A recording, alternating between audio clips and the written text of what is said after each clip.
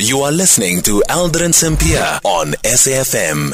It's 24 minutes after 3 o'clock. We're in conversation next with Hassen Lorgat, who is the manager for Advocacy and Communications at the Benchmarks Foundation.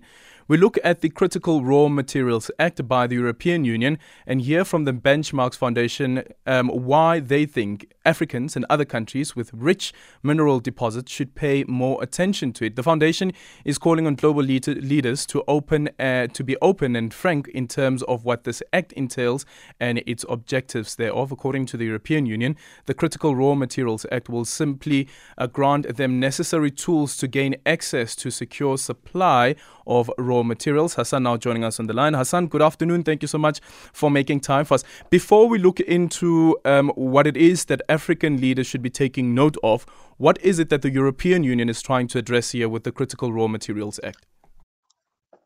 Yeah, from 2008, they've been planning to create a greater sense of independence from China and the big powers of the world, because they assumed that China was usurping all the critical raw materials that is necessary to build, if you like, the green economy that everyone talks about.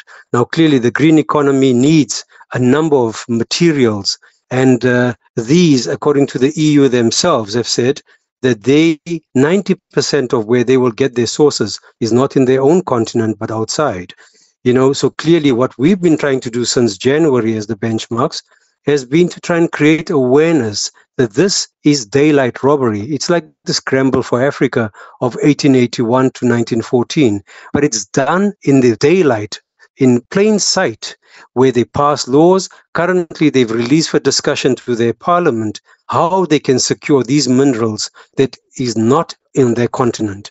So they've done two things. They've also created some kind of clubs with Australia, with Canada, EU-Canada agreements, etc., and also involving Namibia and countries like that.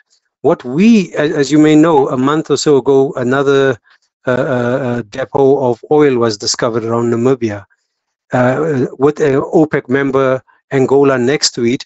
Africa has the raw materials. What this would do to all of us is will continue to keep us in the old colonial paradigm, right? If you consider what Mbeki's commission said, $50 billion per annum leaves our continent because of tax evasion and that. And if this raw materials leaves our country and we then have to buy the finished products, my question is, where's all this discussion we had 20 years ago about beneficiation and all that? It seems like it was just hot air. Yeah, and that was a huge conversation, even with some of the SADC summits as well as the African Union summits.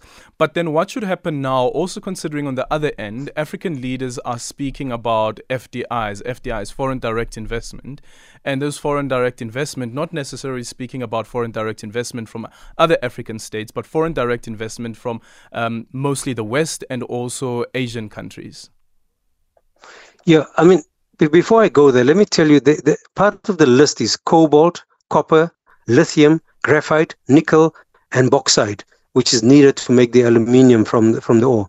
Now, when a country like Indonesia said, no, nickel and bauxite, we are creating this as strategic minerals for our country. We want to have electrical cars, etc., we will put a stop from this being sold on the open market, because we, a large country in the world, where we have a lot of poor people, we need to do this. What did the EU do? It went to the World Trade Organization and put a stop to them actually considering the raw materials for their own benefit.